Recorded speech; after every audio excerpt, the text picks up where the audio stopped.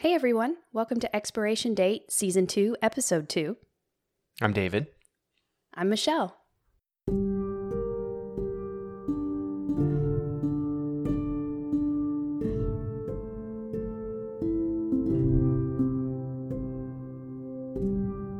want to start off by doing something that I want to consistently make part of the podcast, because I listen to a ton of podcasts and audiobooks and stuff like that. But one thing that always frustrates me is I have no idea when they're recording. So I want us to do just a brief little, here's where we're at. Okay. Just so you know, I mean, even though we're talking about stuff that happened a century ago, I want to just kind of say where we are. Today is April 20th, 2022. Currently, Russia has launched a full-scale invasion of Ukraine. Midterm elections are coming up this year.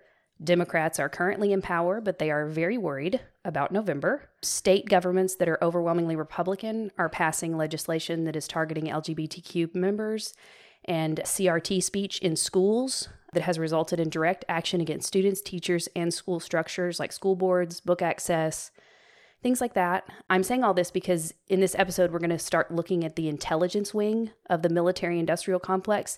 And if you don't understand the history of military intelligence, I don't think you can understand the current geopolitical landscape, which includes American culture. This is our second episode concerning the military-industrial complex. If you have not listened to the first episode, I think that you should.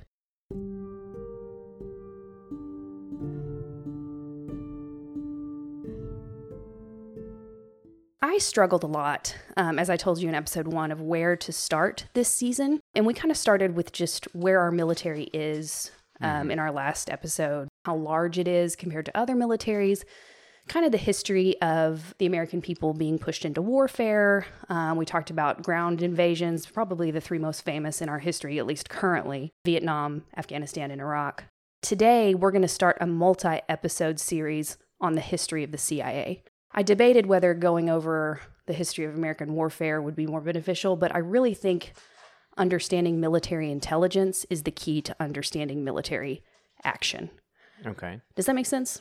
Yeah, I mean, I'm hoping you'll explain to why it's the military intelligence, but yeah, I think we can figure that out. If you tried to make our military-industrial complex into a body, I think troops and weapons would probably just be the legs, the head, the neck, the opposable thumbs. That's all military intelligence. Is the way that I would describe it. Okay. Because it does direct the action, particularly of the president, and is responsible for international opinion and the opinions of the American public and how to sway the American public. Differently than we talked about with the FBI, what the CIA does both internationally and domestically is a wholly different animal. When other countries come into contact with the CIA organizations, they tend to get nicknames like the octopus or the room, or they use the Latin base word for ubiquitous to describe these organizations. People describe them as everywhere and involved in everything, and I don't think that they're exaggerating. When I say CIA, what I mean is anybody that's paid by it's not just the CIA itself, because the CIA has splinter groups and organizations that they fund and proxies and black sites and all this stuff that is technically part of the CIA, but maybe even people who work at the CIA don't also know about. When these organizations or groups go to other countries, they tend to get nicknames like that. I think that's apt. I think it makes sense. I was going to start out with John Dulles. Have you ever heard of him? Does that name sound familiar to you? No. Okay. Have you heard of Dulles International Airport? Okay. In D.C., right? Yes, I think. Yeah, it's in D.C. It has to be. That was the only place that makes sense. That's actually named after his brother, John Foster. John Dulles was the original director and the longest-serving director of the CIA. Does that remind you of anybody? The FBI? Yeah. In Hoover? In Hoover. Yeah. He didn't serve quite as... He wasn't there for 47 years, but it was a long time, especially when you compare him to other directors of the CIA. Was he the first director, or was he just kind of in there? So the CIA developed from like 4 different organizations, and he was involved in almost all of them at some point. I started looking into John Dulles, realized that I really needed to start earlier with his grandfather, John Watson Foster. So that's where we're going to start. I realize that when we're talking about family members with similar names, you can kind of get bogged down with details. I'm going to try to help you keep it all separate because it is confusing. We're going to start with John Watson Foster, who was the U.S. Secretary of State for President Harrison from 1892 to 1894. Most of the history that I'm going to tell you about the Dulles brothers in this episode, I'm going to link the source material that I have. It's 2 books and a 3-part podcast that is basically summarizing those 2 books. So it's pretty limited compared to what we normally have as source material. And I strongly recommend that after you listen to this episode, you go listen to that 3-part series, even though there will be some spoilers because we're not going to get through all the material on that today. But the source material on this I really like. I don't agree with all of their conclusions, but if you do listen to it and want to discuss that, I would love to. The source material we are using to introduce this topic puts the beginning of modern intelligentsia at the feet of this man, John Watson Foster. They recognize him as the first American politician to encourage organized state-run intelligence, an idea that his family would see to its fruition. He is really the first to start gathering and analyzing intelligence within the halls of the White House. He was having intelligence reports brought to his office and analyzed by men that worked for him and reporting to the president. And this is new in the geopolitical world. According to our source material, you could make arguments that intelligence was gathered before, but really what we saw is things like Ben Franklin would go to France and spend time with the French and hear from the French, and then he would go back and report to the government what he was hearing and what he was seeing and how the French were feeling. And before John Watson Foster, there was a lot of that type of intelligence gathering, which I'm not saying is an intelligence gathering, it was, but this man definitely changed it. We really saw his first big act with intelligence gathering was to be very instrumental in the annexation of the sovereign nation of Hawaii. This is where we can really see the modern marriage of American business to the American military. Like the Smedley Butler speech that we gave in the last episode of our last season, this is truly where we can very much see that idea get started. Now, did American business link with the military before? Certainly, but the intelligence gathering is new. Did you say the date for this? Yes, he was the Secretary of State for President Harrison from 1892 to 1894. And I'll need to fact check the date on this. I don't think that Hawaii was truly annexed until the 1940s? No, well, 80s? Sorry. We overtook them in 98. Okay. We overthrew their royal family and kind of set it up for white settlers to rule that area. I don't think we made them officially a state until the 40s or 50s. But America, as you'll see when we talk about this stuff, has a long history of annexing territories, quote unquote, and then not really calling them states, such as Puerto Rico, kind of what we U.S. did. Virgin Islands. Virgin Islands, Hawaii. Yeah, and it looks Do you notice a theme? Yeah. They have beautiful beaches for our rich and famous to hang out at. And they're on outlying areas where you can put up a military base before they get to Exactly. the central end. And it looks like Hawaii was March of 1959. Was when they became a state. Yeah, it was ratified and confirmed by Congress. And I wonder, in 1959, what had just happened? I guess World War II, where Hawaii was probably titular in our involvement in World War II. Our most famous base, probably in existence. Anyway, Pearl Harbor. What? In the Korean War. Which is interesting because that would be a good forward operating base for Korea to have that. And so they take Hawaii, as you say, they overthrow because of, it's got to be because of its military positioning. I think we justified it with saying that Japan was going to do it anyway, which I'm not saying is wrong. Right. But we took it by force, by military force. Troops went in, we overthrew their government, and put white settler colonials in their place. And I don't use those words to trigger anyone, but that's just what happened. Like those were what they called themselves. Mm-hmm. Foster was instrumental in the annexation of Hawaii and ensured an American military presence in the Pacific, Pearl Harbor, and arguably one of our most famous military bases. Leading up to World War I, The intelligence apparatus set up by John Watson Foster began to move agents to other countries and move intelligence with it. His son-in-law, Robert Lansing, would become the Secretary of State during World War I, and because of his influence, military intelligence would explode.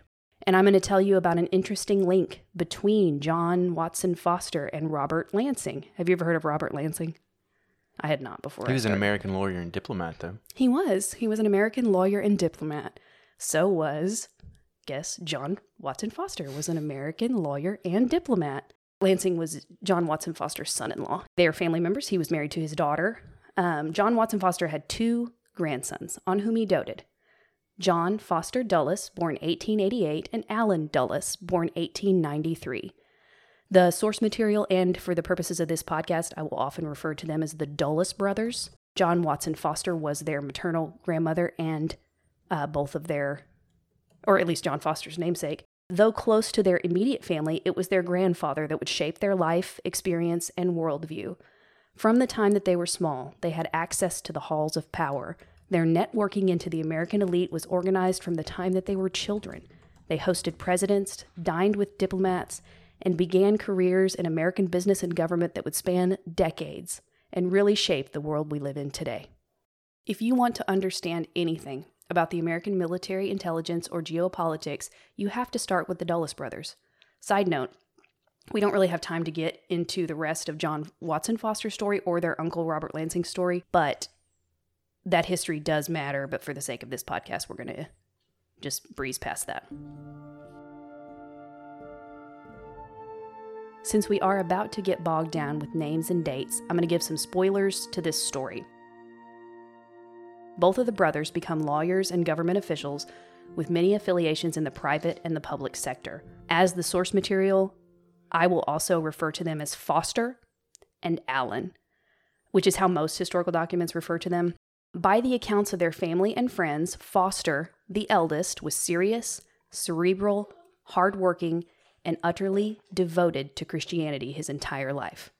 Allen, on the other hand, the younger brother, was the life of the party. He was charming, well-loved, and possessed a deep devotion to the exceptionalism of American democracy.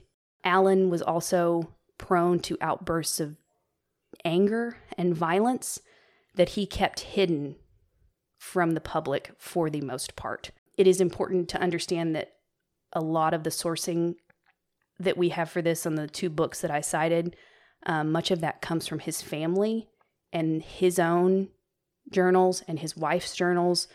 So a lot of the stuff where we talk about how they feel or how they are thinking or how they are acting really comes from a fairly reliable source, I think. Because a lot of times when you get to historical figures saying things like, well, they thought this and they thought this, you can get into murky territory about what's true and what's not. Because I think the brothers, though they had similar actions, came from very different motivations. But all I'm saying is there is a lot of source material on these men.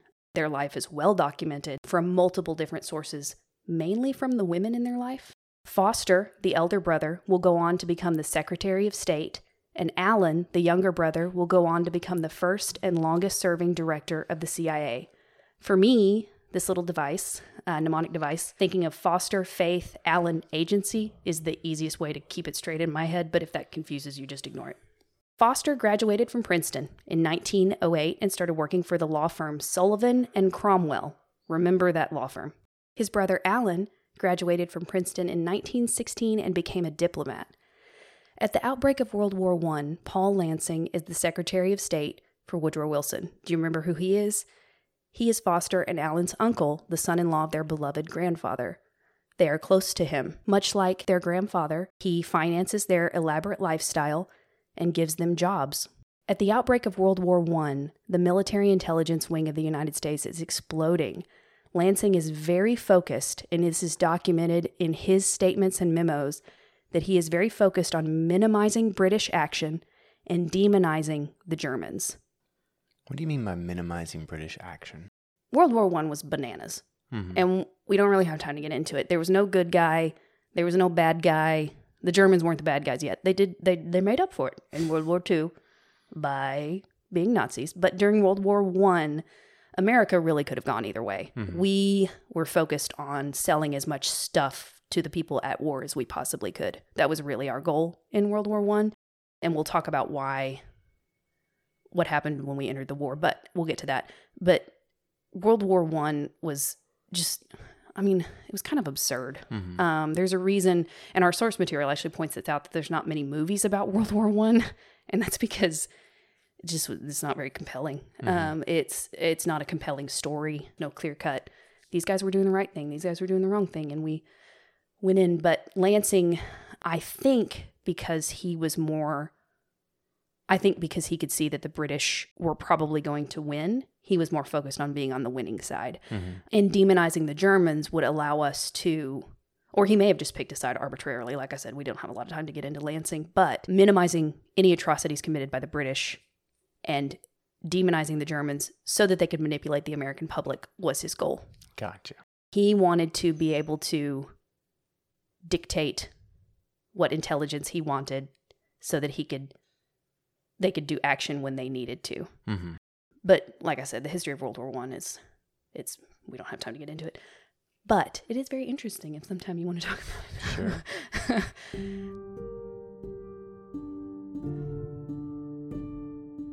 So now we're going to get to the sinking of the Lusitania. And much like how we talked about when we entered into the Vietnam War, the Iraq War, and the war in Afghanistan, I want to ask you, David, what do you remember about the sinking of the Lusitania? What were you taught in school?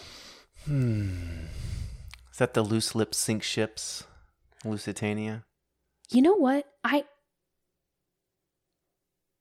feel like that was the start of something. Maybe that was World War. When was Loose Lips? Was that World War II? Loose Lips. Thinking of Lusitania,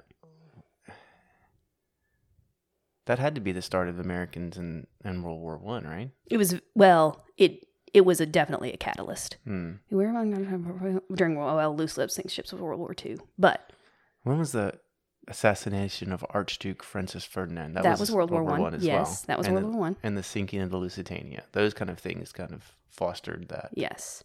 The Lusitania was a British-owned luxury liner that was sunk by a German U-boat in 1915, killing 1,195 civilians that included 128 American civilians. Under the direction of the burgeoning intelligence community, at the direction of Lansing, it was ensured that the American people saw this as German aggression and a war crime. The American public was outraged at this act of aggression.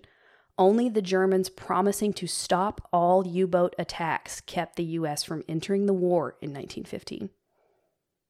That's a pretty big thing by the Germans, right? Yeah, because at this point, going to war in the European theater was deeply unpopular. Yeah. Especially since our military was nowhere near what it is now, and a lot of our resources had been recently tied up in conflicts in Central and South America. And so war at this point was very unpopular. And the American war machine, that kind of propaganda had not solidified itself in our nation like it is now. And so demonizing the Germans was not only profitable to American businesses because we could continue doing our commerce how we wanted to do it, but it also gave us leverage, gave the intelligence community leverage with the American people. As far as the American people knew, the Lusitania was a passenger ship sunk by the Germans in an outward act of aggression towards British and American citizens. Saying it that way is incredibly misleading. Then in 1917, when the intelligence leaked that Germany was planning to resume its U-boat attacks, the U.S. entered into the war. So I don't know that you can say the sinking of the Lusitania directly got us into the war, but it was definitely a huge factor, and a huge factor in our mythos, the way that we remember that war. And I remember being taught in school I remember being taught it was an act of aggression by German U-boats, and all of those poor people died because of what Germany did, and how terrible it was. And I remember seeing some of the posters that were propaganda towards American and British people about it. Lansing was explicit about this, calling the Lusitania a passenger ship attacked by an aggressive Germany is incredibly misleading. U.S. weapons manufacturers were using transport ships like the Lusitania to move weapons and supplies to Britain, which they had agreed not to do, and violated that agreement, which we had signed, by doing so. Under the direction of Lansing, the Germans were demonized and the weapons manufacturers were protected. This is one of the first clear examples we have of military intelligence protecting American business interests and furthering the propensity of the American people to go to war that was not popular before this. For example, the day before the Lusitania was set to leave New York, the German government put the following warning in the New York Times, specifically addressing the passengers of the Lusitania.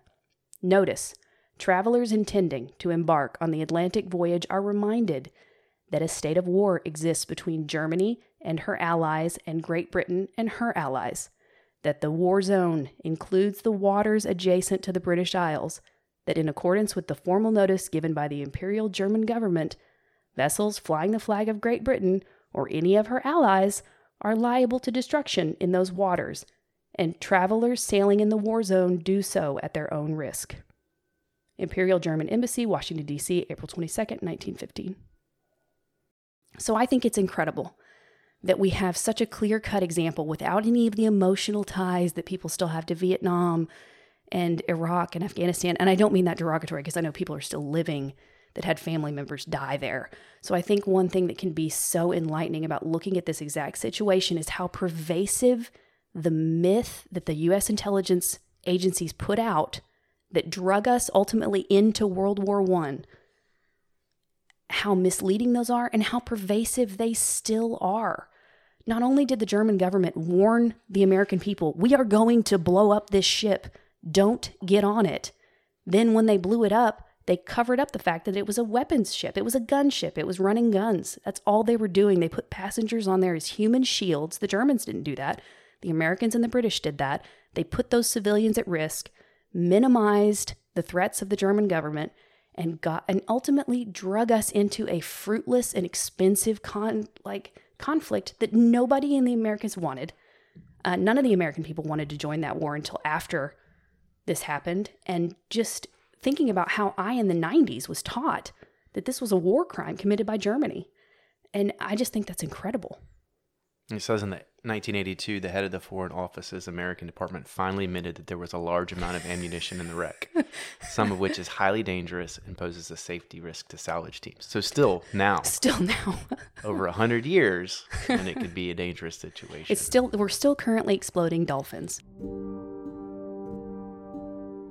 For the sake of this episode and for time, that is all we're going to get into in the story of the Dulles brothers. Right as they're starting out, their uncle's showing them truly how powerful propaganda can be and truly how useful military intelligence can be for the furtherance of the American empire, better business, and funding the war machine.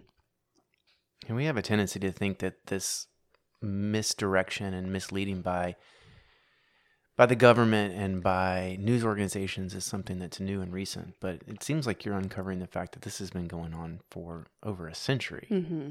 Well, for political and personal gains. Yeah, and I think it's really useful to look at this where we don't have emotional ties to it necessarily. And I think it can just be so helpful. We're going to go over 10 major themes that I want you to watch out for in this story that tend to... Although people say history doesn't repeat itself, it rhymes. But this is just repeating itself. Like, these are all just major themes that are very important to the story and the legacy of the Dulles brothers and to the way that our military currently operates. The first thing I want you to watch out for, a nice way to say it is legacy, and the more accurate way to say it is nepotism. This is essential to the history and workings of military intelligence. Many of the men that we will learn about in the upcoming season are related to other men we will learn about in the upcoming season. They all attend Ivy League schools, they all know each other, and many of the relationships they develop in childhood and college are held in high regard and essential to their careers over decades. This club is made up almost exclusively, and I put the almost exclusively caveat in there just because I haven't looked at every single person, but I cannot think of a single person that I've researched for this season that does not fit this caveat of wealthy, white, Christian, and male. It is explicit. They put this in their memos. They put this in their journals. They put this in their books that they wrote before it became gauche to say something like that. They are explicit in their words and actions that this is how the state should be run by wealthy, white, Christian businessmen. For example, the Founding Fathers. This was explicit in their documents. They felt that they were the ones who needed to shape global politics. They felt entitled to be there. So as we addressed in the last episode, separating business from the military is a mistake. They intended it to be linked from the beginning. For example, all but like 3, I need to fact check this before I say it. I'm going to say it. I'll fact check it for next episode. We'll see. Don't cut this out. For example, all but like 3, I think, of the American presidents are cousins. Like, I mean, they're all related. And if you're like, I bet Barack Obama is one of the 3 that's not, nope. His maternal grandfather was Bush's cousin. Yeah, they're all related. Another theme we will explore this season is the importance of works of fiction to these men and their actions. I know this sounds a little strange, but hear me out. I am not sure if we will have the opportunity to devote an entire episode to this theme, but I hope we do because it's fascinating.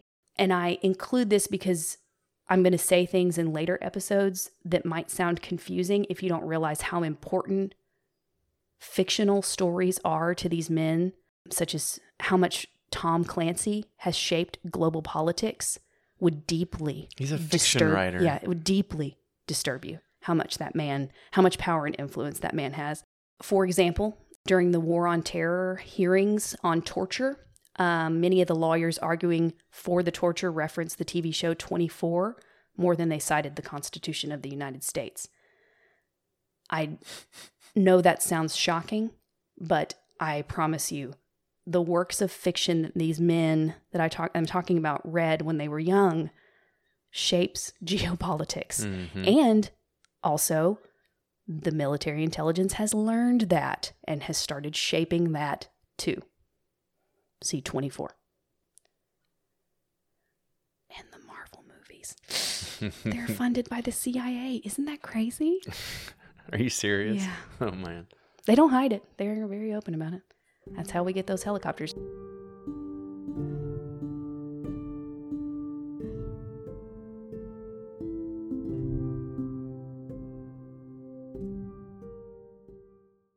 Now, this next theme that I'm going to talk about, you may say is just human nature, but I would really encourage you to open your mind a little bit. I'm going to call it enemy of my enemy is my friend, but that's really not, it's only loosely related to what I'm going to say. The Dulles brothers, Foster in particular, was instrumental in establishing the anti-communist nature of our intelligence. They were explicit about this.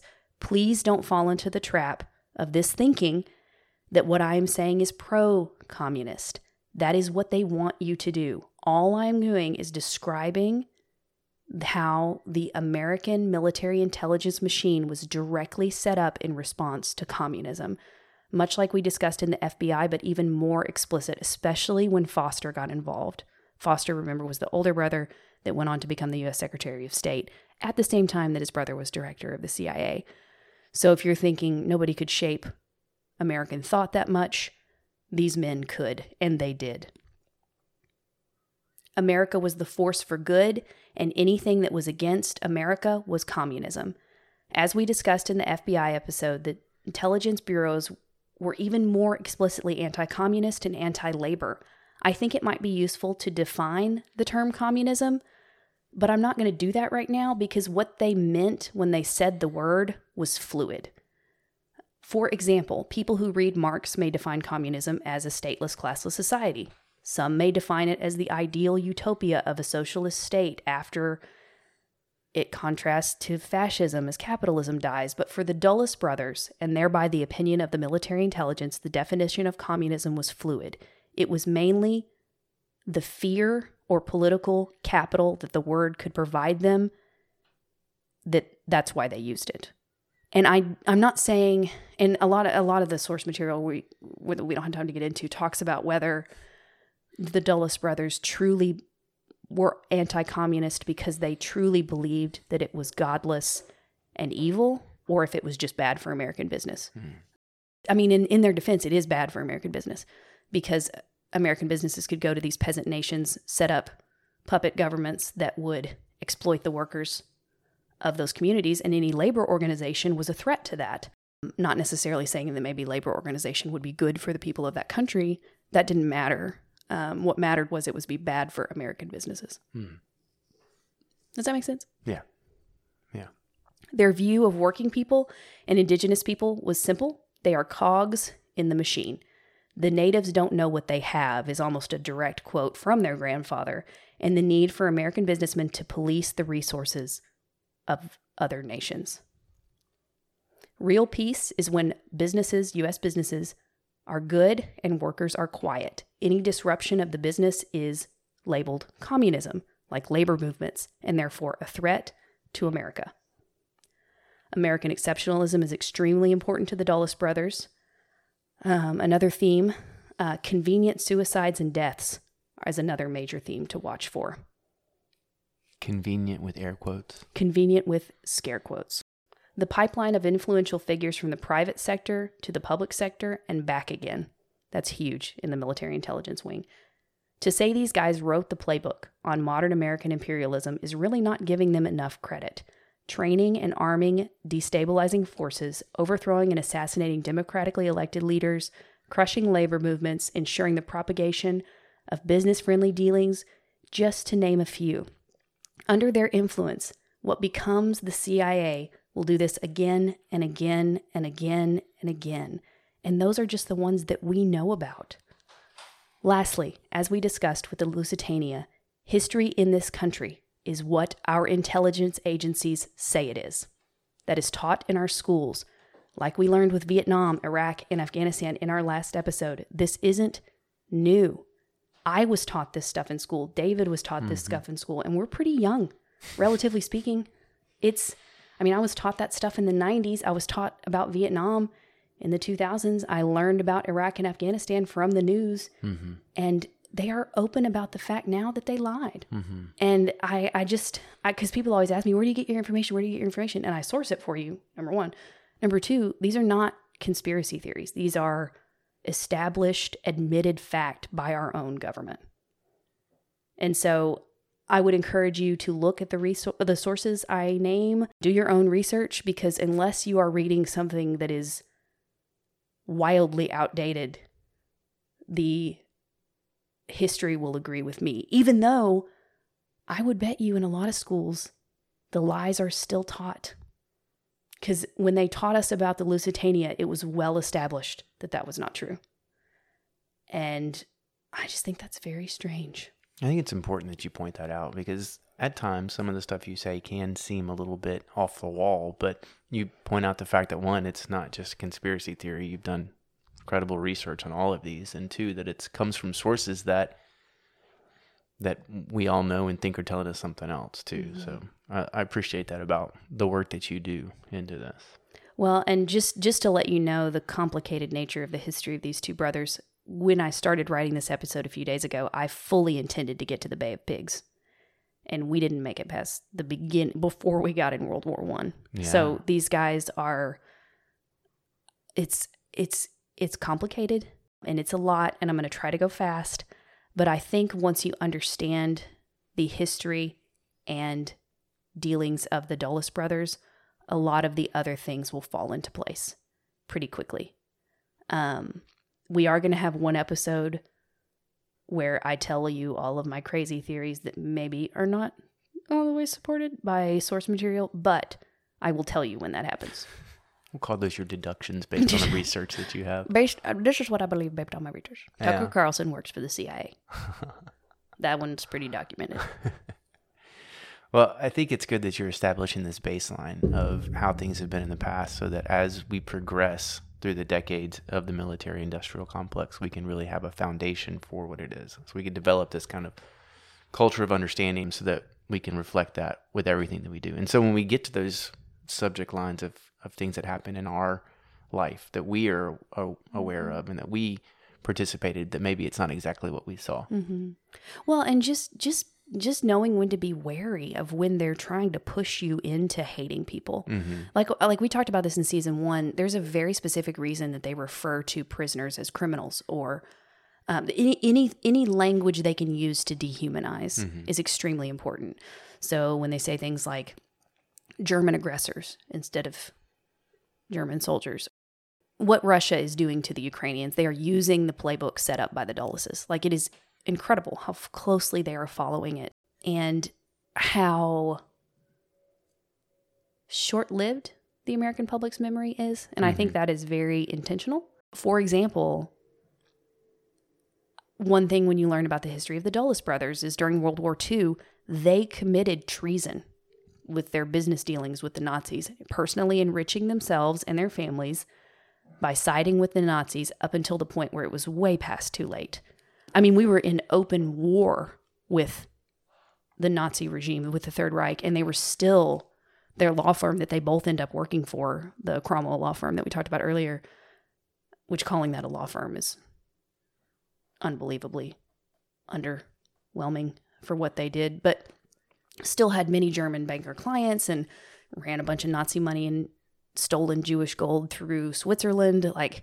And if the book that I'm reading right now contends that if FDR had not died during the war, that they definitely would have been prosecuted as treasonous. But we'll get to that in a different episode. But that's kind of a gray area too, because even now we have business dealings with Russia and we have business dealings with China, and those are some of our greatest adversaries or competitors, however you want to say it. But yet we understand there's this bigger picture of a lot of pieces where we can say, yeah, your military is getting too big, you're doing this, however we need this to work, and and so I mean, it's very intermingled and complicated. Well, and I think one thing you can see with, especially with the Russian invasion of Ukraine, is a lot of people are like, well, we're going to go in and we're going to arrest Putin and try him for war crimes. No, we're not. No, we're not. Yeah. We're not. I'm sorry, guys. Putin is our guy that we picked. Like, we handpicked him. Our intelligence agencies handpicked him to be the leader of Russia. Now, has he done everything we wanted him to do? Probably not. I don't think we really particularly wanted him to invade the Ukraine, but we're certainly going to let our weapons manufacturers get very rich off of it. And they are doing that currently. And a lot of people still send me articles about, like, well, they're going to arrest Donald Trump. No, they're not. They're not. Like, I and a lot of people are like, well, if these guys commit treason, they would get charged and arrested. No, Donald Trump committed treason on live television. We saw it. And he's going to be president again, unless he dies of some health-related thing, because he's 78 years old. I get a lot of people sending me stuff like that they're going to arrest Putin, or they're going to try Putin for war crimes, or they're going to arrest Donald Trump. Nope. None of those people are going to get held accountable. None. The one thing that you can take from the Dulles brothers is you do not get held accountable for your actions if you make America money, or if you make yourself money. Like, it doesn't matter. Jared Kushner's not going to get prosecuted for anything. Like, there may be some low-level people, maybe a Roger Stone may spend a few months in prison, but no, they're not going to get, I mean, none of these men are going to be held accountable for this. And there's a very strong likelihood that Donald Trump will run again in 2024 and become president. It seems interesting how the United States is instrumental in so many different things. You know, you say that the United States or the intelligence agency put Putin where it is, and I know there have been proxy governments in other countries, but the extent of the pervasiveness of the United States in their arm in the world in geopolitics is just mind-blowing. Yeah. Well, and too, like, a lot of people are like, how do you know that the United States can pick Putin? Well, and I mean, we documented it when, I think it was Gorbachev that he took over from, and, like, Putin was an intelligence agent. Like, that's what he was. Ex-KGB. Yeah, that's what he was. Like, here he is. And he's, I mean, and I think up until recently, and even still recently, you could make an argument that really no matter what Putin did, we had kind of set up, whether he did or did not invade Ukraine, we had kind of set up for both of those options to be beneficial to American business. Yeah. So he doesn't invade Ukraine. NATO makes Ukraine a member. We then have access to their resources, which I don't think we were ever going to do. I think that was a lie. I think we lied to Zelensky about that. I don't think we were ever intending to put them in NATO, but I would be very willing to hear counter arguments to that because I'm not sure of it. But Putin attacking Ukraine has been great for American weapons and manufacturers. They're making money hand over fist. So we're giving billions of dollars. United States has given, I think, $2 billion to this point in the past little bit for the Ukrainian government. Plus, they're giving them weapons and Javelin missiles and et cetera. So this is, I guess, something that comes back when with that money they use to purchase military equipment and other stuff. And then as we give... It's a really great way to move money from the public sector to the private sector. That's what it seems like. So the U.S. government gives them, I think one time we gave them even a lump sum of like $12 billion, I think at one point. What do you think they're spending that money on? They're spending that money on American manufacturing weapons. Like one thing that the intelligence agencies have also been responsible for is cleaning public funds and giving them to private businesses. A lot of times weapons manufacturers, sometimes others. But is it wrong?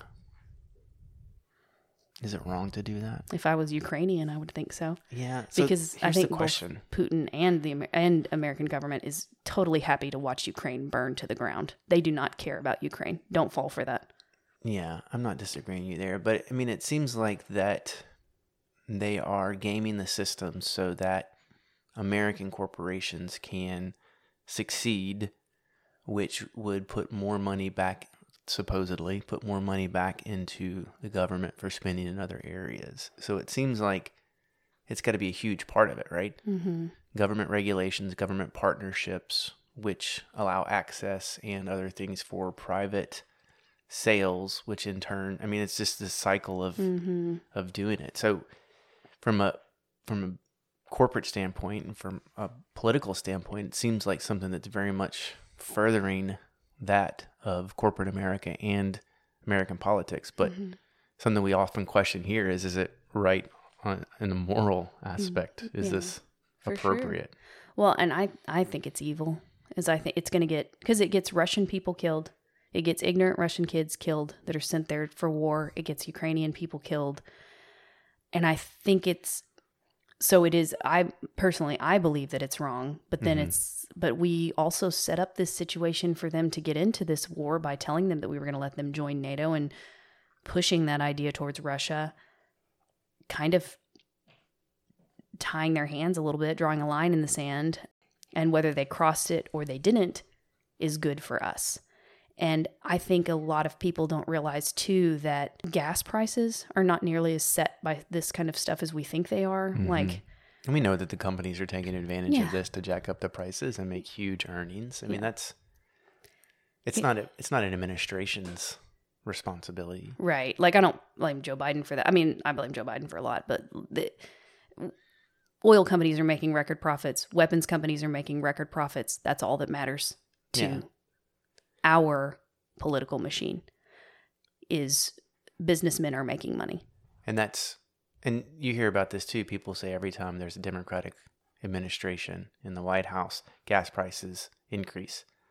And we recognize that it's all based on expectations and what oil companies do. They're like, well, they're going to take advantage of this because they know they're not going to get blamed for it. Right. And it has led to, historically, because of the political power of that, Democratic presidents giving more concessions to the oil and gas industry than even Republican ones. Joe Biden has... It's a win-win. Yeah, Joe Biden has opened up, has given more concessions to oil and gas companies at home and abroad than Donald Trump did in the entire 4 years that he was president. And like Google Line 3, and he learned all this from the Obama administration, who also gave more concessions to oil and gas pipelines than his Republican predecessor. It's a game. And I think that it is a mistake to think that the Democratic and Republican parties are antithetical to one another. I think that's all political theater. I think it's all propaganda. It's not real. It's meant to divide, and demonize, control. Because, there was a picture a few weeks ago of, Joe Biden's grandkids at Mar-a-Lago. They're all friends. Rachel Maddow from MSNBC and Tucker Carlson vacation together. It's not, they're all friends. They're all the wealthy elite. To quote the late, great George Carlin, it's a club. and you ain't in it. And he was talking about the government, and he's right.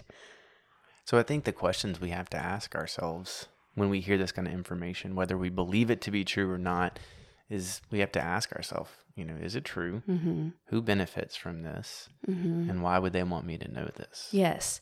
And to have exactly what you said, and to have the emotional maturity to be able to say, I do believe this. I do believe that Joe Biden or that Hillary Clinton and Donald Trump hate one another. I do believe that. But maybe capture that and ask yourself why you believe that. And once you're willing to look into that, look into things that you believe and why you believe them, I think it can open your eyes to a lot of political theater that is being propagandized to you. And it's designed to trick normal, good people. Like, it's designed to obfuscate and to deceive and to get you to agree to violent things that you would never agree to. For the purpose of control, power, and greed. Mm-hmm. Of the American business elite, which is mainly white, male, and Christian.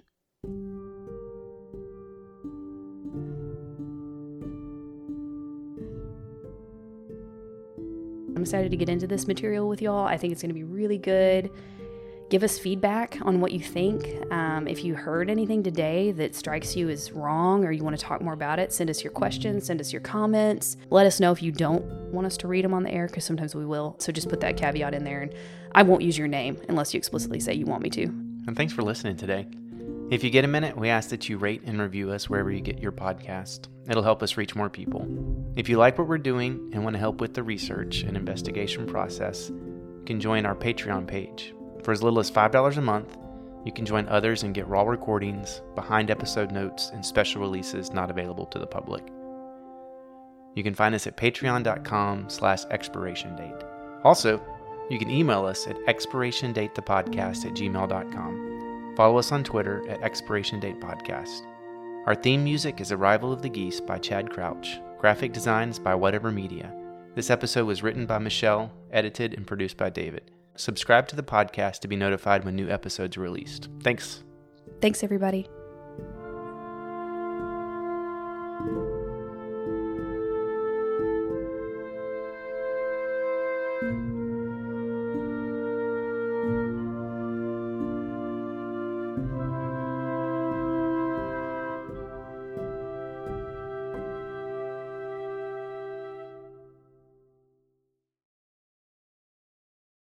John Kennedy, Martin Van Buren, and Dwight D. Eisenhower. Every president except for them has ancestors from Great Britain. Wait, what are the two? What is it? What I see is that John F. Kennedy, Martin Van Buren, and perhaps Dwight D. Eisenhower are exempt, but every other president has a link to, what's it? King John or King something. John. Yeah, King Yeah. John. I very briefly Googled, but I think it's even. I think they're like literally cousins. And one of I can't remember what it is, but somehow the two Roosevelt presidents were less related to each other than the women that they married, I think. That's like funny. it's interesting. It's a small world.